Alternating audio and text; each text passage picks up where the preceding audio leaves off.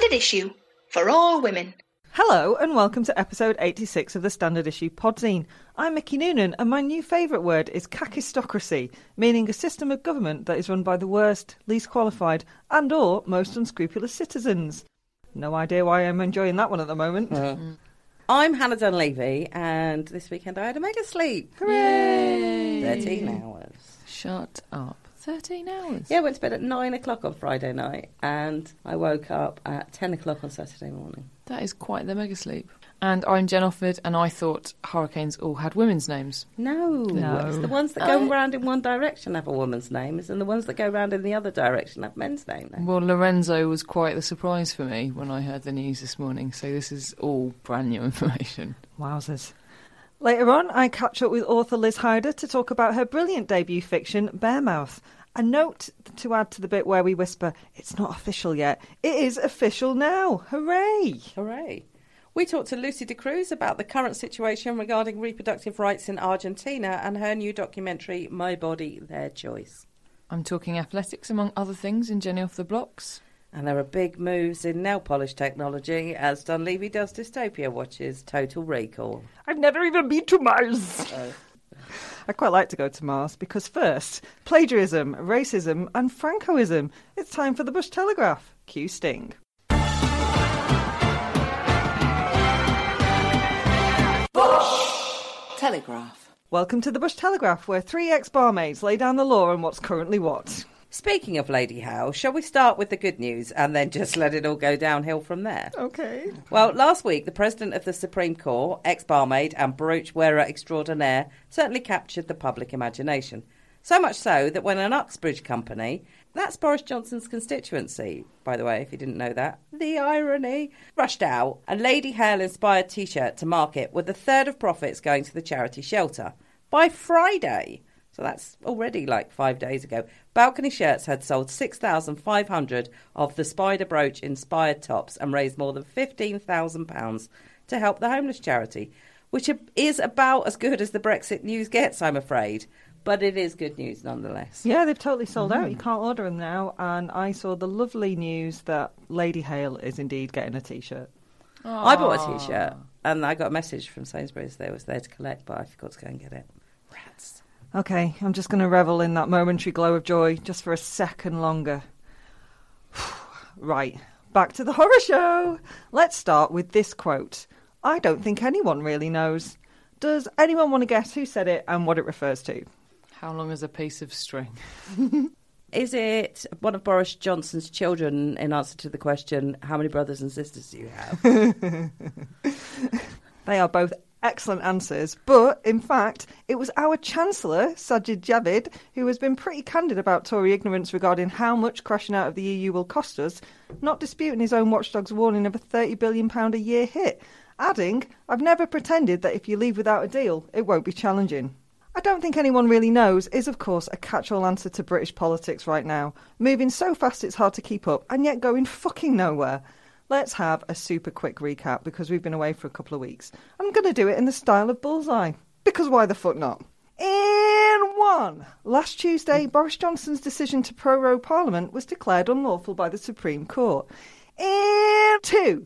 Last Wednesday, Parliament was recalled and MPs went back to work. In 3. The government plunged straight into a full-throated attack on opposition MPs, with Attorney General Geoffrey Cox calling Parliament dead with no moral right to sit. While everyone looked surprised he could even say the word moral with a straight, albeit beetroot face. In 4. Yet another Labour Party meltdown. Plus ça change. And Bully's special prize.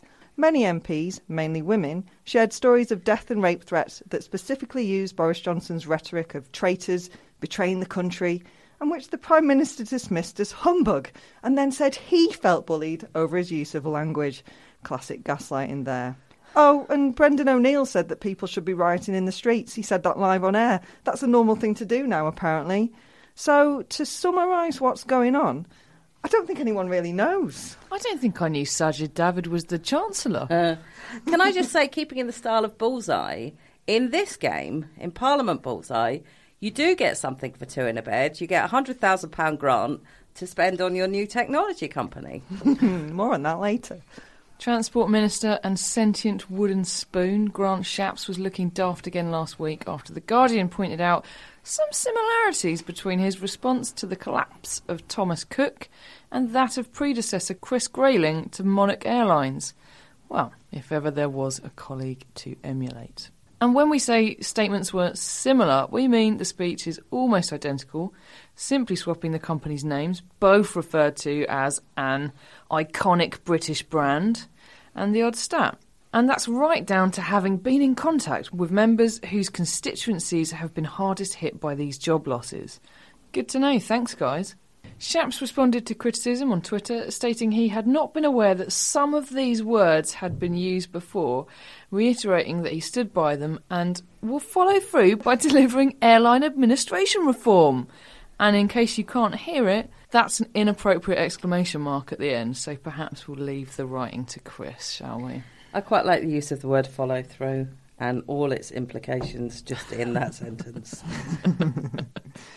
As if last Tuesday wasn't exciting enough with the Supreme Court ruling against Boris, over in the US there was finally movement on the question of whether a man accused of racism, multiple sexual assaults and being a gibbering mess is indeed the right person to be in charge. After a cracking speech by 79-year-old representative and long-time civil rights campaigner John Lewis, whose work it seems is never done, the Speaker of the House of Representatives, Nancy Pelosi, opened an impeachment inquiry. There's so much to say on this, there's barely time, but if you have questions, here are some answers for you. No, this does not mean that Trump is done for. Yes, he is likely to do something to make it worse as the weeks go on.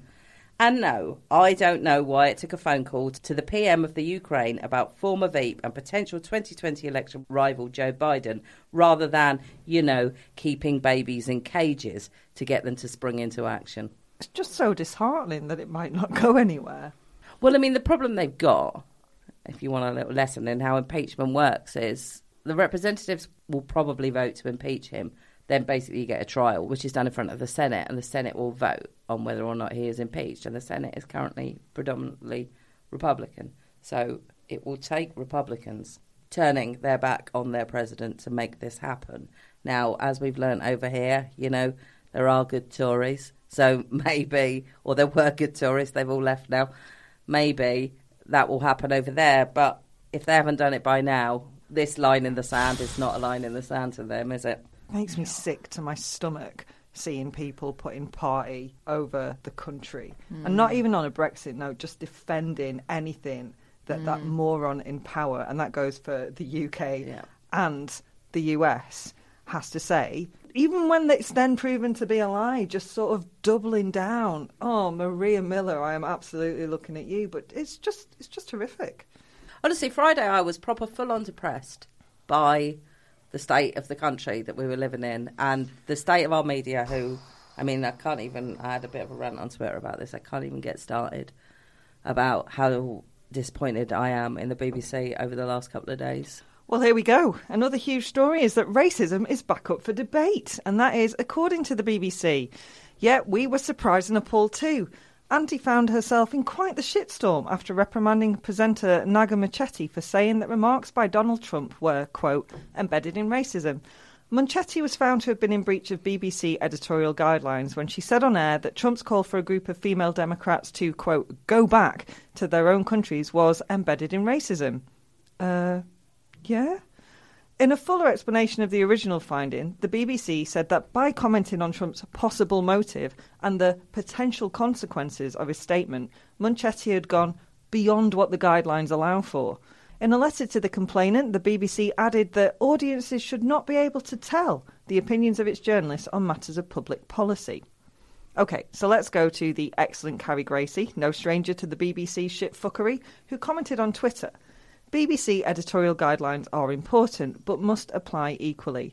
It can't reprimand a woman of colour, but smile on opinionating white men. A risk of double standards on big questions of race and gender. BBC, sort yourself out. An open letter to the BBC, signed by Sir Lenny Henry, Jeannie Ashir, Afua Hirsch and dozens of others, said, to require journalists of all ethnicities and races to endorse racism as a legitimate opinion is an abrogation of responsibility of the most serious nature. Do you want to know where we're at? Even Grade A Prong Piers Morgan has come to Menchetti's defence, calling the BBC's decision sinister. People, we are well and truly through not just the looking glass, but an entire house of mirrors. So, in news that will probably shock no one, the British Heart Foundation announced this week that inequalities in heart attack care were leading to unnecessary deaths in women. A report published by the charity on Monday said that over a period of 10 years, more than 8,000 said unnecessary deaths occurred in women in England and Wales due to inequalities in diagnosis, treatment and aftercare, adding that unconscious biases are limiting the survival chances of women. According to the report, a woman is 50% more likely than a man to receive the wrong initial diagnosis after suffering a heart attack, is less likely to receive potentially life-saving treatments, and is also less likely to be prescribed preventative medications for future incidents following an initial heart attack.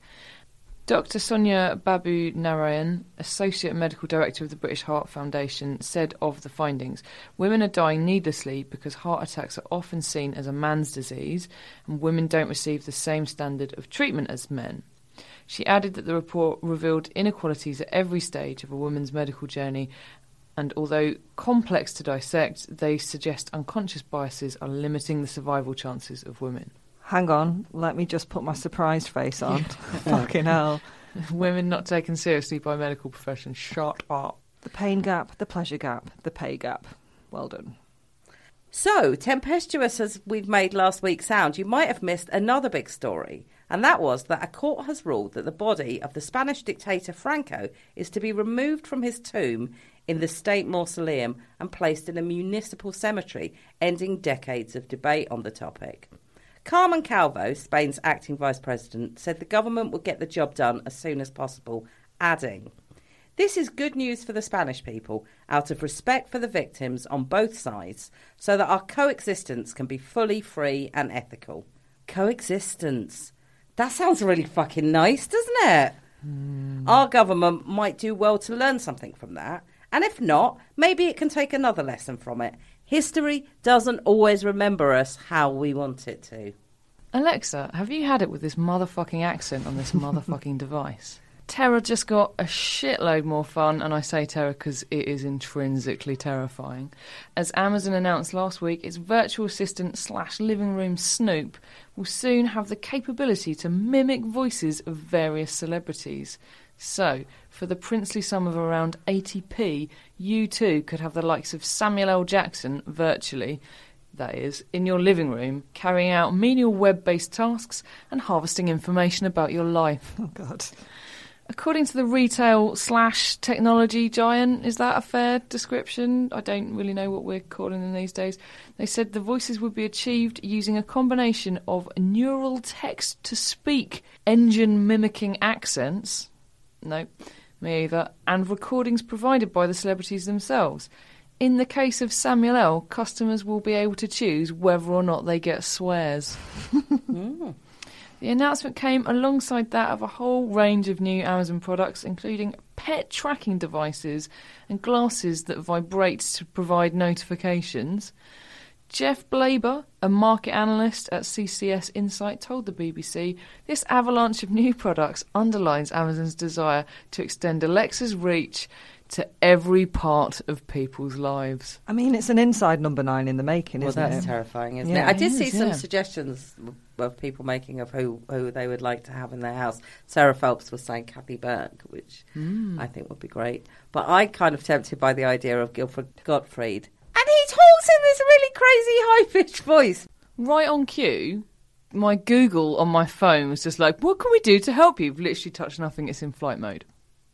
Oh, there's a big surprise. I think I'm going to have a heart attack and die from that surprise. Terror. The robots, they're coming. Nosy Wowzers. bastards. Okay, so this it's a news story, and apparently this is news because some researchers still haven't met a cat they like. But researchers at Oregon State University in the US have found that, like children and dogs, cats do form emotional attachments to their humans. Well, given that my furry boy likes to wash my hair, chirrups when I come home, and on occasion purrs with such intensity that I actually worry for his health, I'm boggled as to why this is always a surprise to people, but, you know, there you go. The attachments include something known as secure attachment, wherein the presence of a cat's human helps them to feel secure, calm, safe and comfortable enough to explore their environment. Aw, cats are great. I did watch a thing once where they put an owner and their pet in a room and then they made a loud noise. And with dogs, absolutely 100% of dogs ran towards their owner in a either I'm going to protect you or please protect me kind of way. And 100% of cats just fucked off. They were like, you're on your own, mate. More news next week. Oh, God. I don't think I can cope. More news next week. Well, you have equal pay, but, they're not equal, are they? Sexism of the week. It's that time of the week where I was tempted to just say Boris Johnson and leave it at that. Because seriously, if the behaviour of our Prime Minister, and yes, I do die inside a little every time I have to say that, towards women hasn't already been well documented as so misogynistic that the word misogynist doesn't seem to quite cover it, it seems not a day goes by without the ante being upped. Anyway, following days of revelations about his relationship with American tech entrepreneur Jennifer Akruri, whose company received a public grant, a phrase I'm going to assume Johnson also uses to describe his winky, Johnson was accused of grabbing the thighs of two women at a lunch while he was editor of The Spectator magazine. Sunday Times journalist Charlotte Edwards claims that at a private lunch in 1999, Johnson groped her under a table, grabbing enough inner flesh beneath his fingers to make her sit upright. She also alleges he did the same to another woman at the same event. The Prime Minister is said to be furious at the claim, which Downing Street insiders have privately described as bollocks and nonsense, because obviously, and given his pristine track record when it comes to telling the truth, we wholeheartedly believe him. Because, what are you doing on November the 18th? I'm thinking of, and I want you to brace yourself for this, Hannah, but I am thinking of talking to some men. Wow. Any men in particular? Handpicked 3.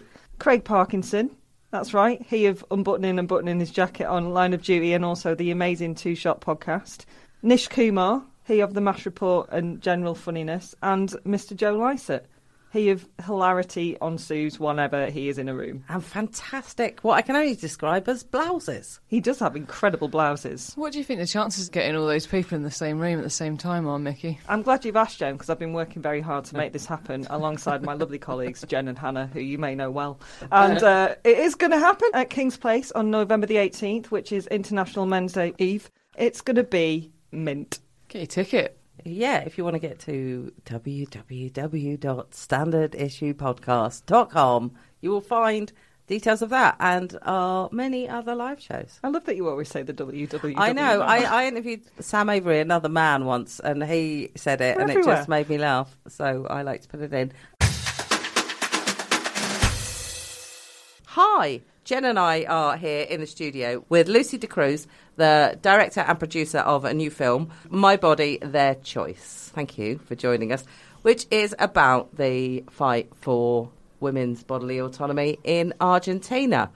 I mean, for us, another day, another country treating their women unbelievably badly. Maybe you could start by explaining to us what the current situation is in Argentina. So it's highly illegal in Argentina. Technically, the law there is actually the same as the UK. It's just the way that they perceive it. So in the UK, you can get an abortion, but you have to go through 2 doctors, I think, to get it and be signed off as, having a specific reason to have it done. You can't sort of get the abortion pill and then go and take it yourself. That's still illegal here. But in Argentina, it's just seen very differently. So even if you're in danger, your health is in danger, it's still very difficult to get an abortion.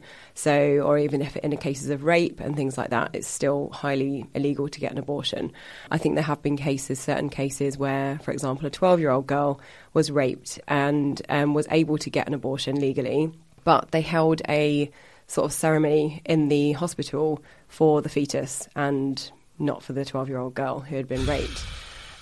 So that's the situation currently. Last year, they had a huge Senate vote, which caused a massive march in the streets of Buenos Aires to try and change this law. And in the end, it ended up being 38 to 31 voted no to keep the law as it is. So that's sort of the current situation as it is. There's lots of back alley abortions happening, people using things like knitting needles, stalks of parsley to create an infection, all sorts going on. So it's still happening anyway. It's just that obviously making it legal would provide somewhere safe to go and to have the healthcare needed for. Yeah, I mean, making abortion illegal doesn't stop abortion. It just makes it more dangerous. I mean, we've said that so many times. There's no such thing as no abortion. Yeah. Can I ask you what drew you to this story in Argentina? So I was living there last year, and I just got back from a big project overseas, and had heard about Andrew through the expat circle, and I'd really wanted to make something because I knew the Senate vote was coming up, and there was going to be a huge march in the streets. So I really wanted to document it somehow. Andrew, your co-creator. Andrew Gold is he's also a producer and presented the documentary as well. So he's on camera in the documentaries, sort of a bit of a Louis Theroux style documentary, and he goes to speak to the crazy baby lady who's in it several times throughout the film, and also interviews an Irish girl who had a horrendous illegal back alley abortion there before the vote changed in Ireland. She's a resident there, but she wasn't able to go home to have the abortion, so she ended up having this horrible abortion in Buenos Aires. So I met him through the expat circle, and we just decided to get together and make this film together. Is there something unique about the Argentina situation, or when you see stuff about Ireland, when you see stuff about Northern Ireland, when you see what's happening in America, do you see the same tropes repeated in the arguments there? Yeah, I do think it is quite similar, particularly with Ireland, I think, because they're both very Catholic countries, and I think that has a lot to do with it. So I think because a lot of people are sort of stuck in that kind of era of, not having sex education at school, not having that choice, basically, because it's kind of a religious values that they don't want to change. But I don't think they see it from the other side that, as you say, it's going to happen anyway. Abortions are still going to happen anyway. It's not actually going to change anything. All it's going to do is save lives from people that are doing these back alley and home abortions and then suffering from them, or, in some cases dying from them. So I do think it's quite similar. I think the slight difference with Argentina is it's very male dominated, and a lot of South America is as well. And a lot of the people in the Senate are middle-aged men. So I don't think that helps. So it's the younger generations that are kind of coming in and trying to change things. That said, one of the most prominent faces in the argument, I watched from the trailer you sent me, I was introduced to Crazy Baby Lady, obviously a woman, and a very prominent force in this argument. She is quite something, isn't she? How did you come across her? Yeah, so she's called in Spanish La Loca de Bebitos, which literally translates as the crazy baby lady. She's kind of very prominent in Argentina. She's all over the press. She's constantly posting videos on YouTube. She's got a huge following on Facebook, and everyone knows who she is, basically. So we'd sort of seen her and read about her in various media platforms, and decided to get in touch with her because we thought it was important to get inside her head and see that side of things as well, to try and kind of understand in some way like where those views are coming from, and also to try and bridge the gap in the country with, why there's two such extreme views. So can I ask, for the sake of me, because I've not seen the trailer, and anyone else listening to it, what does she represent? Does she represent the pro-life side of things? Yeah, so she's anti-choice, pro-life. There's basically a blue side and a green side. So the green side is pro-choice and the blue side is pro-life, or as we prefer to call it, anti-choice. Yeah, that's probably a better way of... She's kind of got a huge following, and she's very passionate about her views, and she goes around with these tiny fetuses to schools, to lots Real of different fetuses? events. No, plastic ones. Good. God, thankfully not. Yeah. But she's got a huge collection of these plastic fetuses in all different sizes, and she goes around to schools and to different events and campaigns trying to prevent people from having abortions, basically. She kind of seems like Katie Hopkins, weirdly. Although Katie Hopkins isn't particularly vocal on abortion, that sort of, agent provocateur role. Yeah. Mm-hmm. Although that's not that different to the thing Mick used to talk about how she went to Catholic school and they gave them like little, in this country, and they'd give them like little badges with like little footprints on, like that are supposed to be like little baby footprints, and she'd say like, you wanted to wear them because they were cute. Basically, you obviously didn't understand the connotations of it, so it's not that different to stuff that brainwashing, isn't it? So in the States, they have these people who go around basically picking up people who are going to have abortions, and they take them away to like under the pretense that they're gonna help them make a choice about what they want to do. Do they have things like that in Argentina as well? Yeah, so we actually did some undercover filming at one of these clinics in Argentina. We'd found out about them through various means, and we'd actually spoken to the Irish girl who had a horrendous back alley abortion. She'd actually ended up at one of these clinics before she'd managed to get her abortion. And we managed to contact them. I pretended that I was pregnant, that I needed help, and they told me on the phone they could help me get the abortion pill. They told me to come in, they would help me. I went with a pregnant urine sample and pretended that I was pregnant. And they immediately sat down with a leaflet full of untrue facts about abortion, saying that, you know, you'll be depressed afterwards, you'll have problems, you won't be able to ever get pregnant again, it can lead to cancer, all these ridiculous things. They make you watch a video, which basically just all tries to put you off having an abortion. And when you first arrive, you're like in a waiting room and there's a child playing on the floor who they keep coming in and interacting with. And it's all sort of part of the setup to try and stop you having an abortion. So I can't imagine like what you'd feel like if you were actually in there trying to find help. And like I felt sort of nervous and, you know, kind of quite sort of frustrated and upset really being in there, even knowing that I wasn't trying to get an abortion, but just thinking about what someone would be going through if they were in that situation. Intimidated, I imagine. Yeah, That's very quite intimidating. An intimidating experience. Very intimidating. And mad, because it's not like, you know, it's going to be hard for you to do anyway if it's illegal. Like in the States, obviously I don't agree with it at all, but you can kind of see you know, they want to prevent the legal abortion taking place, but it's not even like it's going to be easy for you to, I don't know, it feels like a very weird thing to do in those circumstances. I mean, having never actually had to make a decision about this, I do feel like there are times in my life where the decision would have been clear, but it doesn't mean it would have been easy. Yeah. And I think that is lost somewhere in places like that, isn't it? I think it is. I think it really is coming from the anti-choice side, that they don't really think about the fact that people are having a really difficult decision to make and they're in a vulnerable situation. I think they're just thinking that people are just, you know, going off for abortions willy-nilly, whereas actually it's like using really it like birth control. Exactly, as if anyone does that. Yeah. It's so mad, isn't it? Because when we were in Ireland, we made a documentary about the referendum in Ireland. And when we were there, and the sense that, like, well, if we legalise abortion, people will just go nuts. They'll just go wild for abortions. Like, no one wants to have an abortion. Like, and like almost like people would say, I actually want this baby, but because I can have an abortion, like you take it up like it was a roller coaster trip or something. It's crazy. It really is. Going back to those figures, 38, 31, you said. Now that doesn't seem hopeless, does it? No, and we're hoping. I mean, going to that march in the streets when the vote was happening, there were so many people out there fighting for pro-choice, and it was pouring with rain, and it's well known that in Argentina people do not go out in the rain, especially in Buenos Aires. It's just like it rains, everyone's like, oh, I can't go. And literally it was just a sea of umbrellas in the street and people like cheering and singing and really sort of passionate about trying to change things. So I do think that, hopefully with some more sort of awareness, and especially around the world, and presence from around the world, and putting pressure on the Senate, hopefully in the next year or so it will change.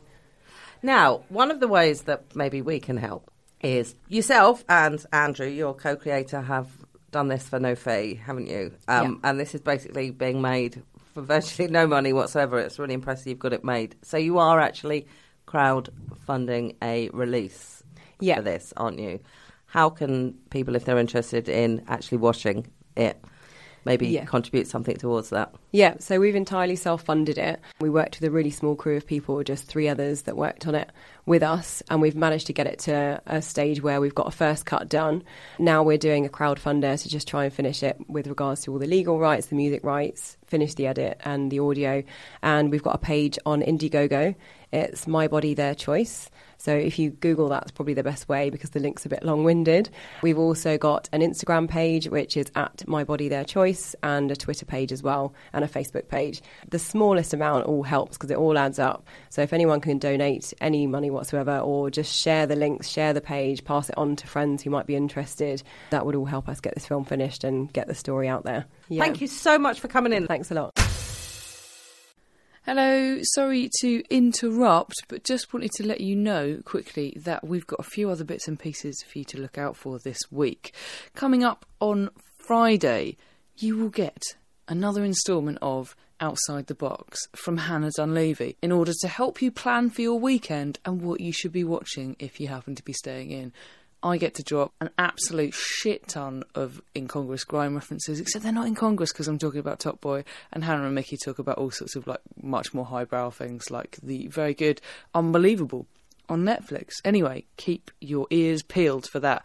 Also on Sunday we have the Sunday Chops, as ever, in which I am talking to the legend of young adult fiction, Mallory Blackman, who was an absolute joy to speak to, and I hope that you will all tune in for that as well, because she's just fucking lovely, frankly. As ever, if you want to make sure you don't miss any of that golden content, yes guys, golden, just hit subscribe on your podcast platform of choice and there it will be before your ears. Please do, it's very helpful if you subscribe, we like that a lot. I hope you've enjoyed this podcast and I hope you enjoy what is left to come over the course of this week.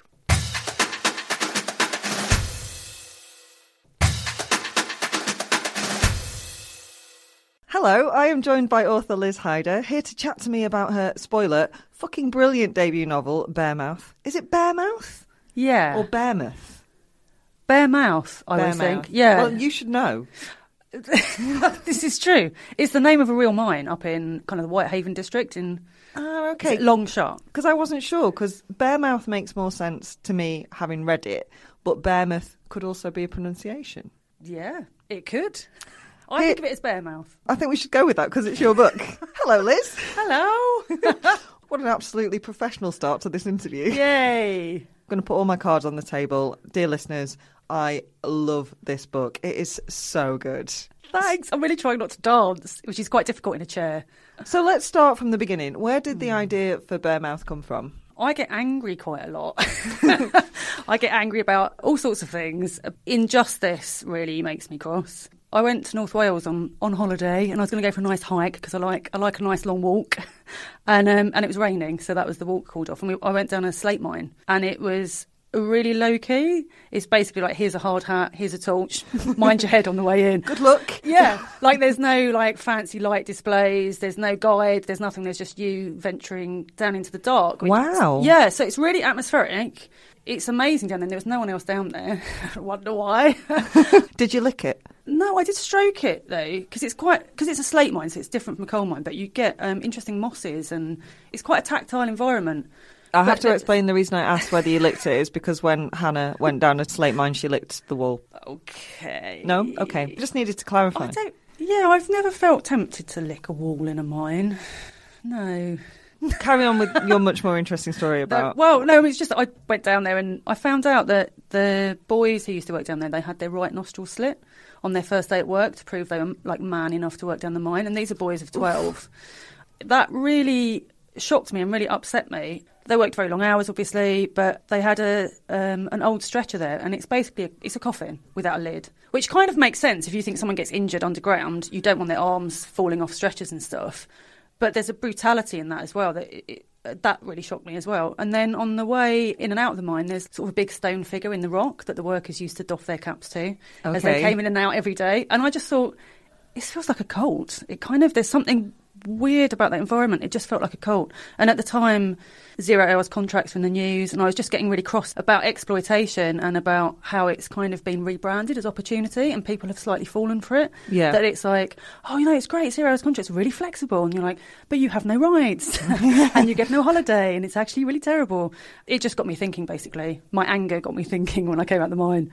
So that's where it started. Amazing. So your protagonist, Newt Coombs, is still what is referred to as a young, but has been living and working in the Bearmouth coal mine from a very, very tender age, doesn't really know anything else. And that is the starting point. Can you tell us a little bit more about what's going on down pit? It's such an oppressive atmosphere. So I did a lot of research into Victorian mines. Children as young as 4 worked down there, and they'd work 12-hour days, 6 days a week, and they'd have to walk to and from work. And they would have quite responsible jobs. So if you were 4, you'd probably be a trapper, which means that you open and shut the doors to the mine. So it's to regulate the airflow. And there's kind of a bit of a school of thought that thinks that a lot of the explosions that happened in that time period were because children fell asleep on the job. They were knackered. Because they were absolutely knackered. And if you read their first-hand accounts, which anyone kind of can, like if you read the first-hand accounts from sort of kids at that time, they were so tired they couldn't even play a game of football on a Sunday. They fell asleep into their food, like literally like face down into the food. They were very poorly educated. They were stunted. They were bald. Sometimes they had to carry things like dragging things on their heads. I mean, it is horrendous. The twist that I've kind of done, like Bearmouth is not a Victorian mine. It's kind of a Victorian-esque kind of mine. Yeah.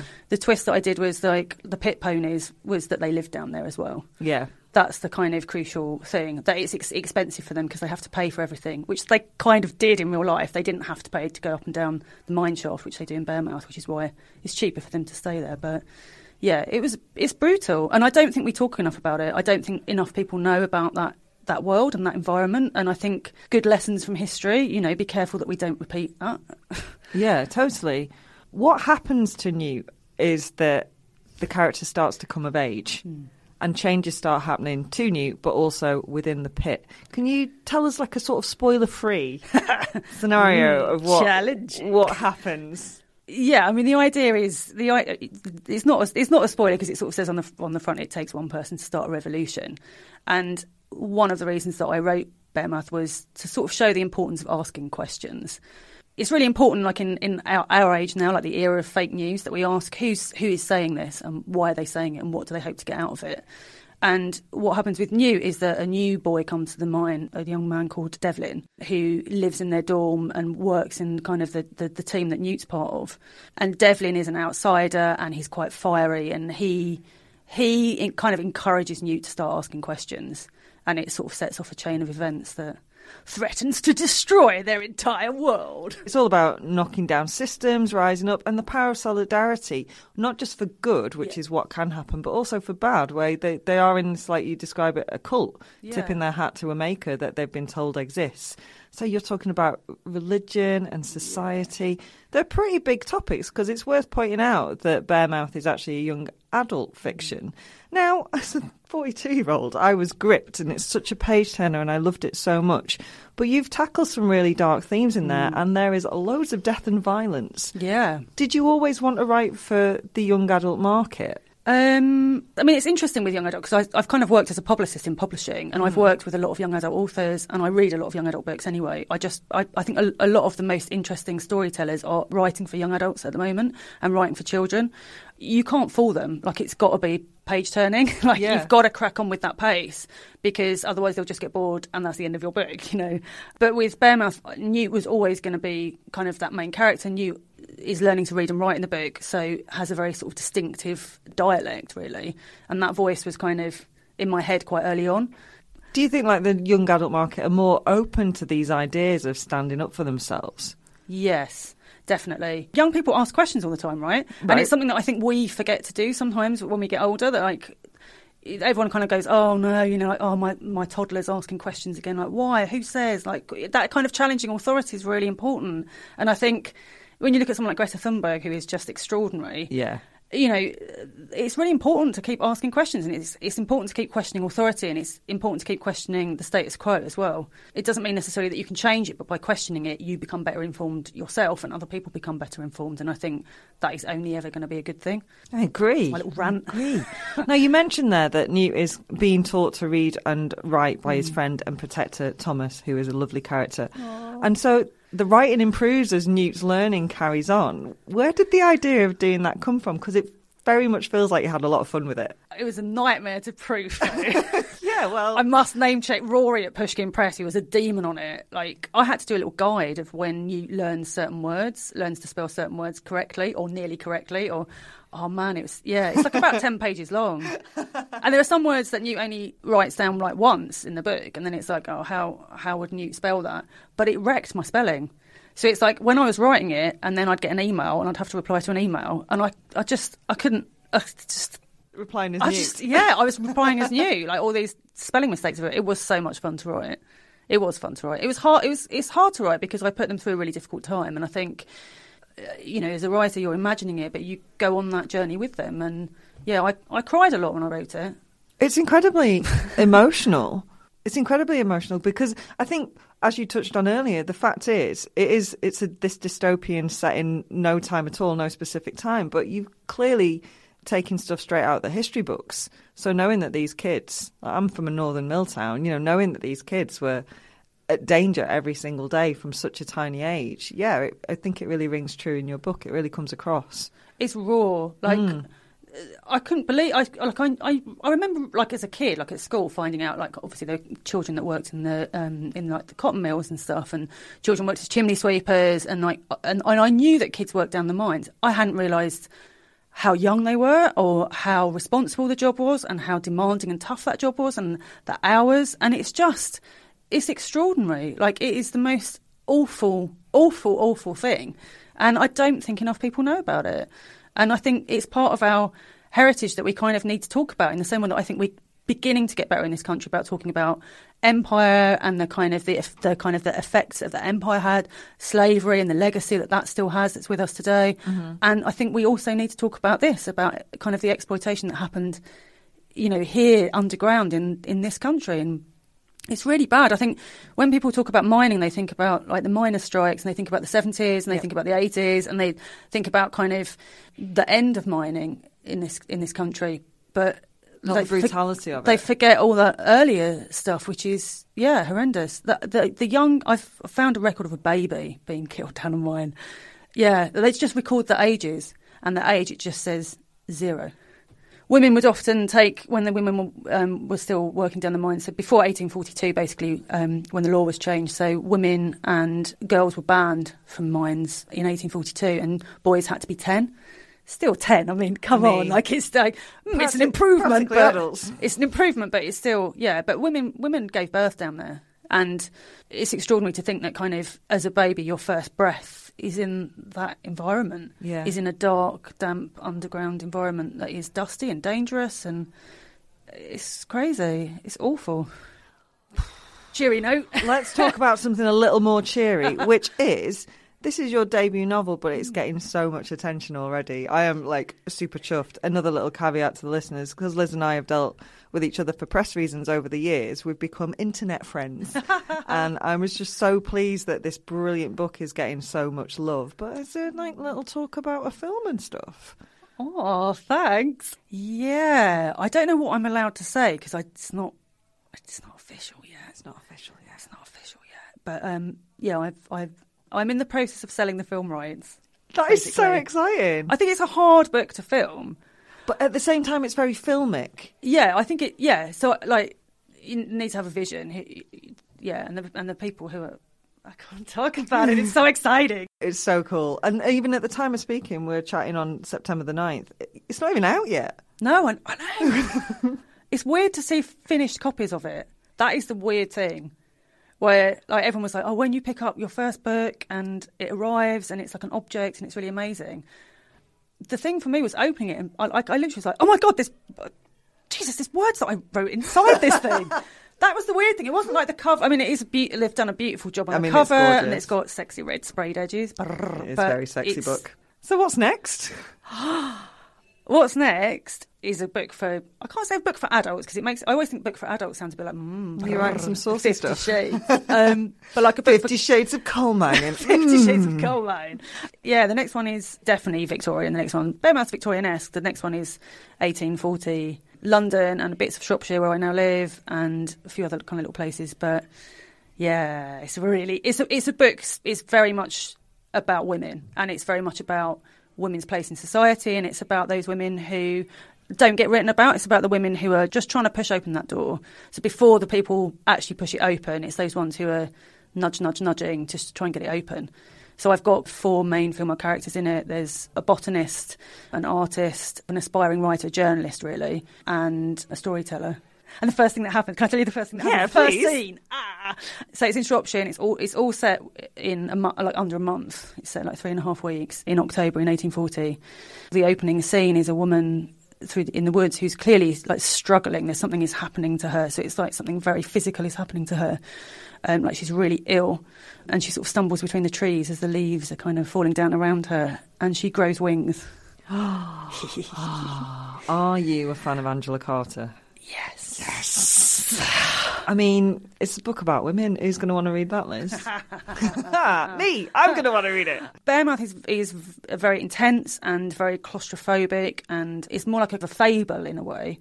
Whereas book 2 is kind of like epic and big and sprawling, and there's Victorian London, and there's all the smells and sounds. And I did so much research, and it was so much fun. One of my main male characters is a surgeon. Early Victorian surgery before painkillers or anaesthesia or like anything. You're just like, whoa! The old operating theatre in London is amazing, which is next to London Bridge, which is fantastic. And not far from me, there's a place called the Judge's Lodging, which is a sort of Victorian...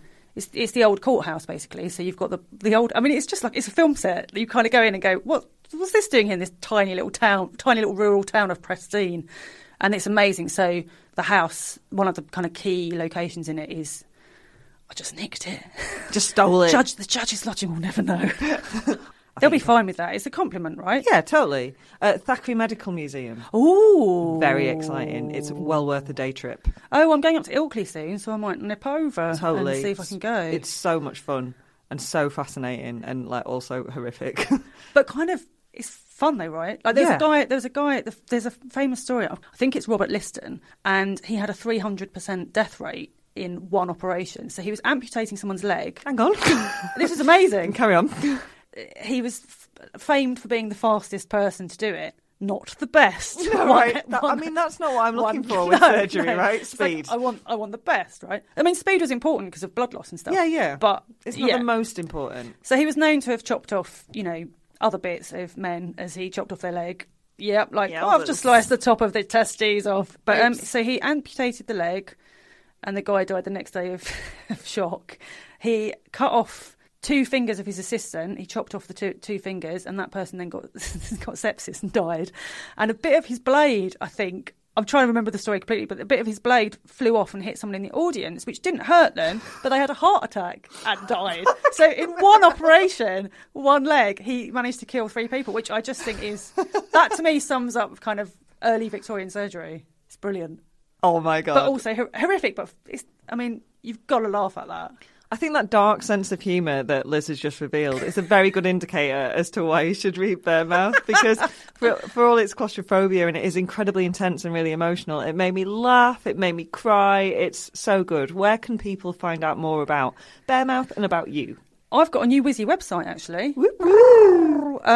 So, it's just lizhyder.co.uk. I'm on Twitter and Instagram. And Pushkin Press, who are publishing it, they've got some stuff on their website. And, it'll be available in... Waterstones are stocking it, Foils are stocking it. It's available online. All good bookshops. Liz, thank you so much for coming in to talk to me. You're very welcome. It's been brilliant.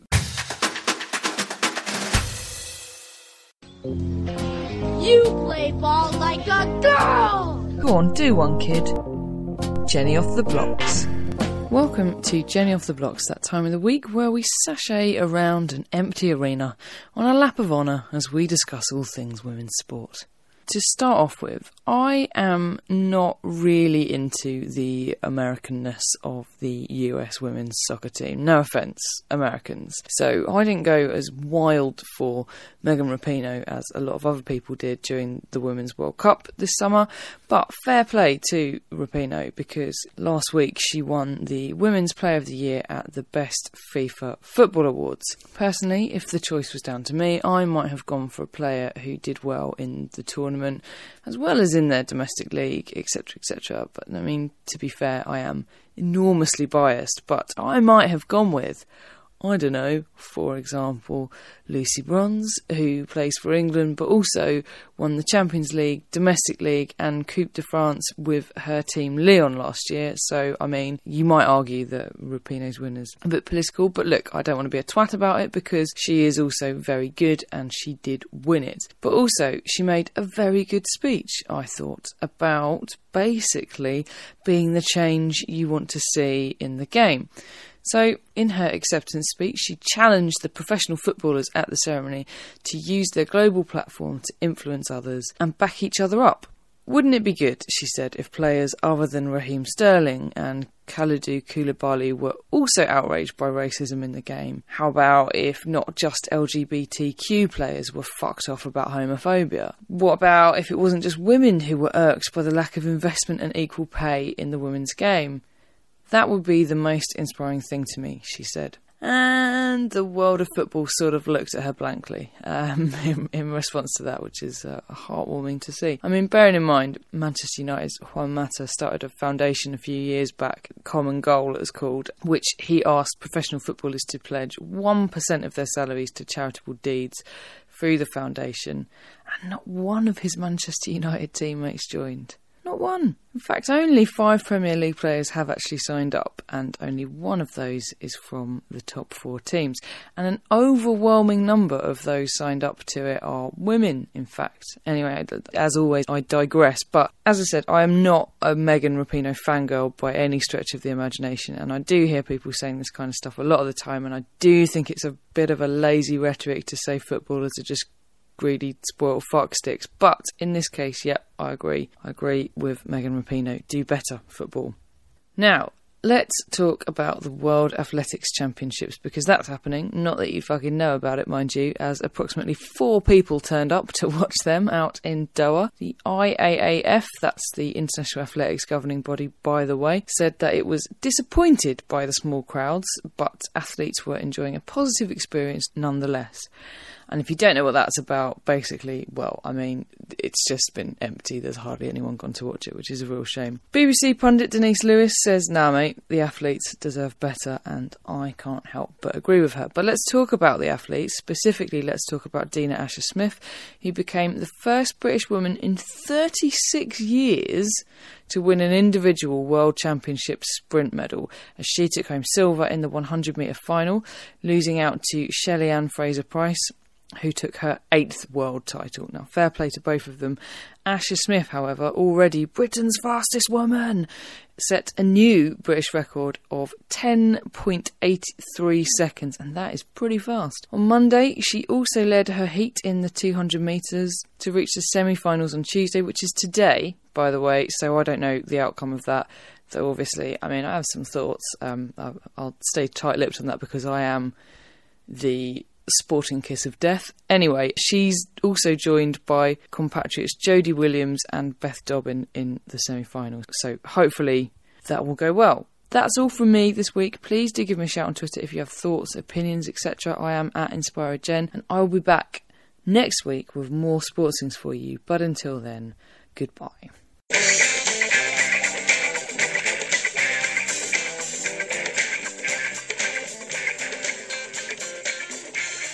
Welcome to Dunleavy Does Dystopia. Dunleavy, what vision of a future hell did we watch this week?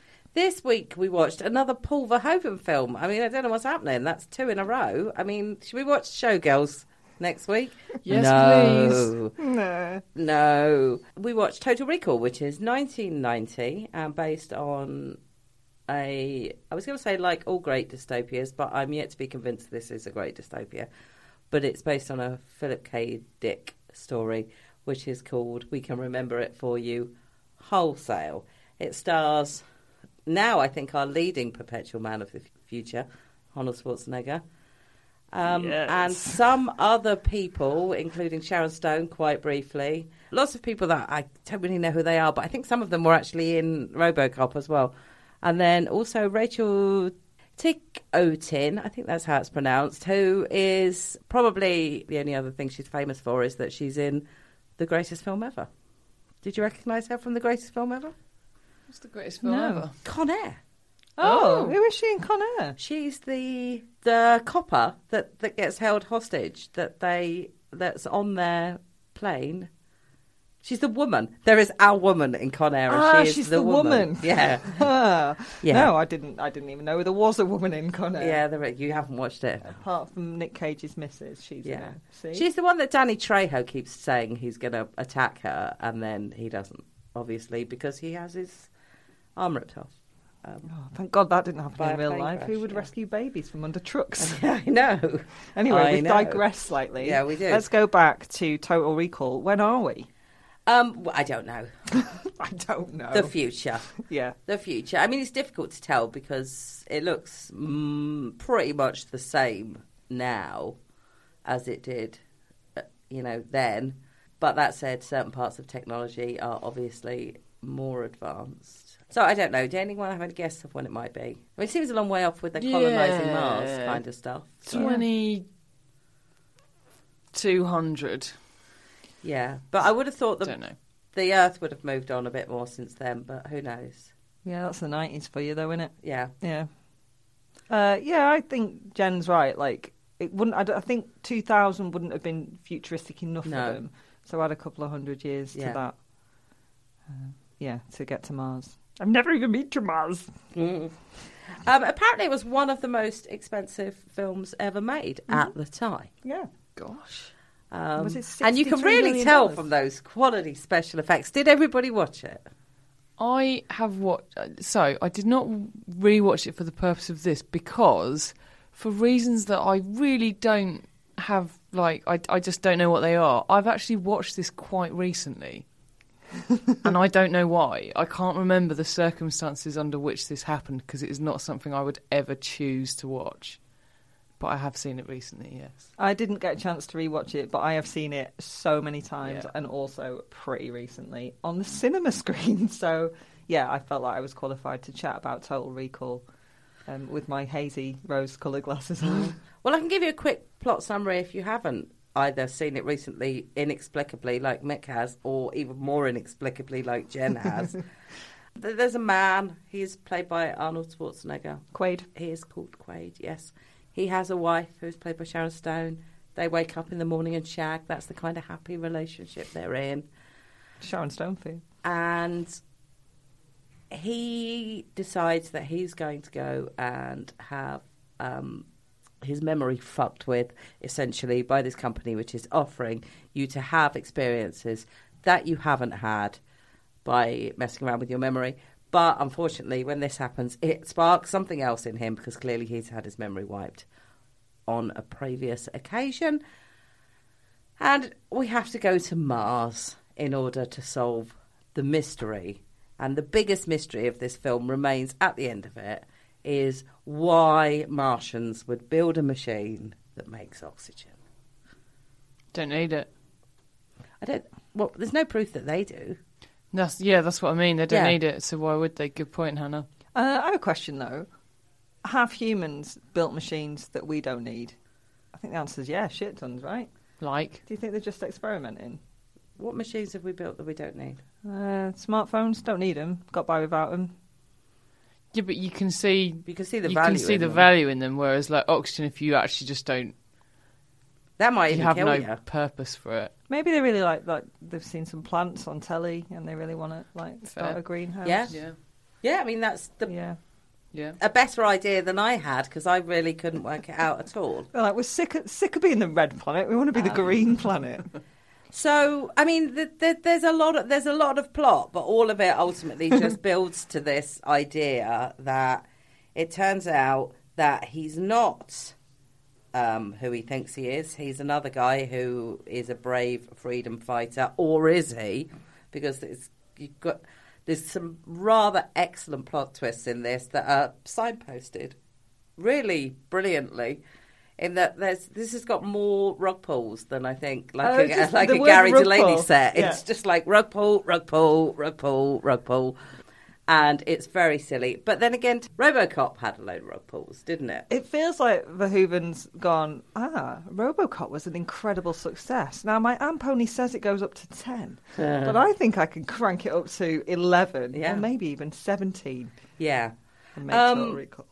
So, yeah, I mean, we might as well not talk about the plot unless we're just going to pick holes in how completely silly it is. The really silly bit at the end with the Martians, though, isn't in the book. It's just tagged on to make it a 3-act play for a telly. Right. Okay. A telly. That would make sense. I mean, I'm going to say I think we might start off with the Cassandra stuff because actually, silly though this film is, there's actually quite a lot of stuff in here that I feel actually isn't that far away, which is weird. Like, Sharon Stone has this hologram thing that she does her exercises to, which is kind of a Nintendo Wii. Yeah, or VR. I mean, I'm glad you went there. I was worried you were going to start unbuttoning your shirt. It was just going to be a tiny Hannah in your tummy. Oh, please, that's disgusting. But, okay. Also, technology has advanced enough in this that they have, communication in cars. Taxis, by the way, kind of resemble Ubers, weirdly. But anyway, and there's a bit in it where he's talking to his boss, and his boss is telling him to do something. And he says, "Oh no, I'm losing you," and like makes it up that he can't hear him, which actually predicts I'm going into a tunnel by about 20 years, or at least 10 years. But yes, a lot of it is completely silly. And the thing that I was most fascinated by is when he was told to wrap a towel around his head. Like, he went into a room and he came back and he wrapped a towel around his head. I've been wrapping a towel around my head for years, to wash my hair. I don't even know how he did that.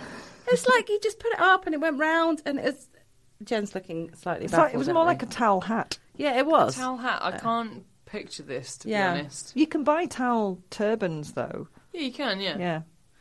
Oh, is it like that, you mean? Like a turban, basically? Yeah, but he makes it with a towel in about 20 seconds. Arnold Schwarzenegger does not know how to do that. You want a montage where you just see him working for years at like resort hotels making swans. Yeah.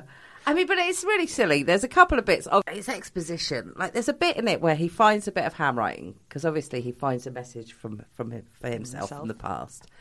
And then there's also something that's handwritten, and he writes something down in order to check that it's his own handwriting. I think that is something Arnold Schwarzenegger would do. Well, maybe, but that really made me laugh, because I was like, the need for exposition was there, but they couldn't think of a better way of doing it than I think him. that's quite clever. Hang on a minute, was this me? I don't know. Would you have to check your own handwriting, Jen? No, that's a good point. No, I wouldn't. No. There's also a great thing about Cohagen, who's the bad guy in it. He's the guy who's basically the mayor of Mars, essentially. And every time he appears in a video, he looks backwards over his shoulder, like he's in like a motivational speaker or a perfume advert. Yeah. It's just like, hi.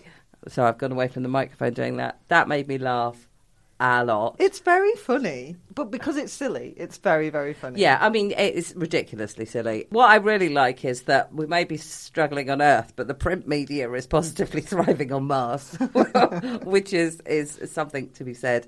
We could talk about women. I mean, Sharon Stone basically is all about the shagging in it. Surprise, surprise. And Rachel... She's devious. She's a snake with tits. She is. Rachel Tickerton.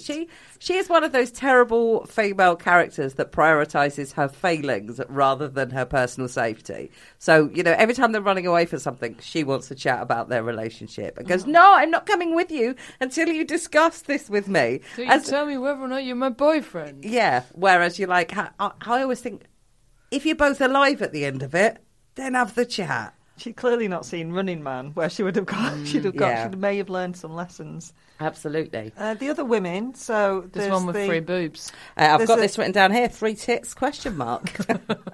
What's the question? Well, the question mark is like, it's all to do with like the quality of air they're getting, and I can't imagine what quality of air would cause you to have any of those mutations that they have. But the third tit in particular is... I mean, boobs are great, so maybe it's like really good quality of air. Causes have another one. An extra boob. Why not? But then the dwarf sex worker? I mean, is that supposed to be another sort of mutation? The machine gun toting, like who's mates with 3-titted Marjorie? I don't know. It's very, very odd. In that's what they think. And I mean, I've written down Brexit analogy here. I don't think I'm even going to go into it. I see that everywhere now. Literally everything I see, read, or whatever, I go, oh, it's just like Brexit. The 3 tits specifically. No. I just this whole thing. Okay. But about how the poor people are being sold a lie by the wealthy people. No one knows what reality is anymore. No. And the Martians are creating oxygen. Yeah. Okay, yeah. Like, we're waiting for our alien overlords. It could well be the best Brexit analogy so far. Well, there's a War of the Worlds coming out. So I was discussing this on. It's got Rafe Spall in it, and it's coming out. I was discussing it on Strong Female Leads, which I'm on. I thought I should mention this week. And I was like, to be honest, when they wrote War of the Worlds, and for many, many years, it's been, based on the idea that if aliens came, we'd be terrified. And I think if aliens came, quite frankly, I'd be relieved at the moment. Running towards the red hot laser beam to get I eaten always up. see adverts for like a version of War of the Worlds at the O2 with like the voice of Liam Neeson as something or other, and I always think, who would go to that? It's really, Jeff Wayne's War of the Worlds is incredibly popular. Yeah. Yeah, we used to listen to it. I love it. I was listening to it the other day. The chances of anything coming from Mars are Would you go to the one. They say, This is taking a turn. the chances of anything coming from Mars are 1,000,000 to 1. And still they war. We're not cutting any of this, are we? No, I'm gonna go into Forever Autumn in a minute. I'm scared. Have you never listened to War of the Worlds? I know the one, obviously. I think I've seen some fireworks set to that music in Battersea Park. What a time to be alive. I just wonder who would go to it, but apparently now we know. 2/3 of this room. Yeah, I mean, I've got a couple of things written down in my notebook here that made me laugh. The reference to the old cement factory, which just makes me laugh because these kind of dystopian films, what they need is some large industrial unit in which the final fight or whatever can take place in. Mm-hmm. Also, his message to himself that he leaves about removing the bug from his head. And let's talk about the size of that bug, for fuck's sake. It's. I mean, the only other thing that's less believable is when they shoot a rat and the whole place gets sprayed in blood. I don't think rats have that much blood. But anyway, the message that he gives to himself, which made me laugh for absolutely ages, is don't worry, it's self-guiding. Just shove it up there really hard.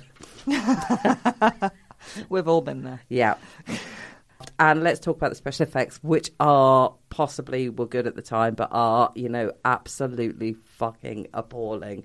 But hilarious. I mean, when they get dumped out into Mars and they are slowly dying by their eyes popping out. And I don't like that. throats. No, I don't like that. It reminds me of it's Christopher horrible. Lloyd and Roger Rabbit. It's horrible, but it's also deeply, deeply unbelievable. Because I'm pretty sure they'd have been dead about 5 minutes into the thing. Oh my God, are we doing a reality test of how long people would survive? if No. this is true? Because But I mean, it's just ridiculous because it clearly just goes on for so long that they are really enjoying the special effects, but the special effects are ridiculous. it's a good 9 minutes or something ridiculous of them just their eyes getting bulgy. Yeah. Do you remember when people used to make Swedes, which are kind of it's Be Kind, Please Rewind type remakes? Swedes? They're called Swedes. Like a vegetable. Like a vegetable. And they make a Swede version. So it's basically they just do it with stuff that they found around their house and tinfoil and stuff, and they make a version of a film. Like Jack Black's Be Kind, Please Rewind. Anyway, Right. there was a brilliant one of Total Recall done by the In-Betweeners James Buckley, and it is hilarious. And the effects are almost as good as the actual Total Recall. It's so good, but the eye bulging bit in that is particularly lovely. I would suggest everyone, if you can't be bothered to spend 2 hours watching Total Recall, and I just suggest watch you that. don't. Oh, to be honest. I would disagree with Jen. Has everyone Of done course Leave you It would. Just No, I Dystopia? don't like it. I agree with Jen. I don't Thanks, like Hannah. it. Shall we score it? I don't like it. I don't like it. I mean, there's a clever idea about memory, but to be honest, if you want to watch something about fucking with your memory, I would watch Catherine Bigelow's Strange Days or Eternal Sunshine of the Spotless Mind, which is a much, much, much better film, but not a dystopia. And Memento Yes. with Guy Pearce. That's very good. Okay, how many Arnies are you giving it? Let's start with I've never even been to Mars, because I like saying it. Is it a good film? Yes. No. I think I have become the teenage boy of this group, because You I'm like, it's a great love film. A random dystopia. Because they're hilarious, even though if they're not meant to be, they're so funny. It's not- Yeah, but I think And the so watchable. gross and the outweighed it in this for me. I like that. I mean, don't get me wrong, I fucking love The Running Man, But that this is just like, it's just Paul Verhoeven, and I don't like him. Okay, well, the last time I saw Total Recall was a double bill that started at midnight at Hyde Park Picture House in Leeds, and I'd been drinking coffee for a long time to stay awake, and it was RoboCop followed by Total Recall. That's so a lot. I was off, like I was in a different sort of reality, guys. Yeah. But I stand by it anyway. So how many are you giving it? 1. Just 1? Yeah. Wowzers! Mickey's faces. Oh, sad face. Like the news wasn't making me sad enough. Now this news, heartbreaking 1. scenes. And what about Governor of California? Well, is it an accurate representation of the future? Like I said, I think it's not a bit. I think it's actually in funny little ways. It's actually been a lot more successful than most in that. You know. Interesting. Yeah, like I say, it predicts us lying that we have no signal. It predicts a Nintendo Wii. That's enough for me. And really big rats. Yeah, and rats that have enough blood to fill a room. Yeah, so maybe 3. Okay. So sad. What are we going to watch next time? I don't know. I was thinking maybe we were running out of dystopias. So okay. I did have a pitch for something else that we could do because, you know, we were doing dystopia because we were in very dystopian times. But now I wonder whether we should move on to another of my all-time favourite types of films. Is it one that doesn't have quite so much Well, gore? also I was thinking that Jem would be happier with Is this. it Westerns? No, I was Well, I thinking. would've I was guessed. thinking it was strangely fitting. I would never Westerns would just be me being really boring and then just going, "Oh, just watch it, everyone." Plus, Westerns are epically long, Yeah. which is a big ask. So I was thinking that we could do disaster films Oh, Oh, disaster yeah. movies. No, I'm into that. I like that. Yeah. Just feel- because I have been pretty much like full on obsessed by them since I saw the Poseidon Adventure when I was about 5, and closely followed by the other great one, which is The Towering Inferno. Does Are they all Con gonna- Air count? Sorry. It's not a disaster movie. It's not a disaster movie. But on a similar bent, are they all going to be serious because Airplane? No, I mean Airplane could do Yes. it. Yeah. Okay, so yeah, I think we're on board. Yeah. Not on Airplane because it ends No. badly. But where are we going to start? Are we starting next week? Yeah, should we start next week? All right. We probably have missed out a classic dystopia that we should have watched. You know, The Handmaid's Tale, for example. But we've Currently covered that. living it anyway. Yeah, and we've so- we've covered it quite substantially in The TV news. and the news. Yeah. What are we starting with? Well, should we start with the Poseidon Adventure? Okay. The original one, the Shelley Winters one, the Gene Hackman one, rather than the new one. I've Okay. never seen it. Have you not? No. Oh, you're in for an absolute treat. Were you never at home on a Sunday afternoon?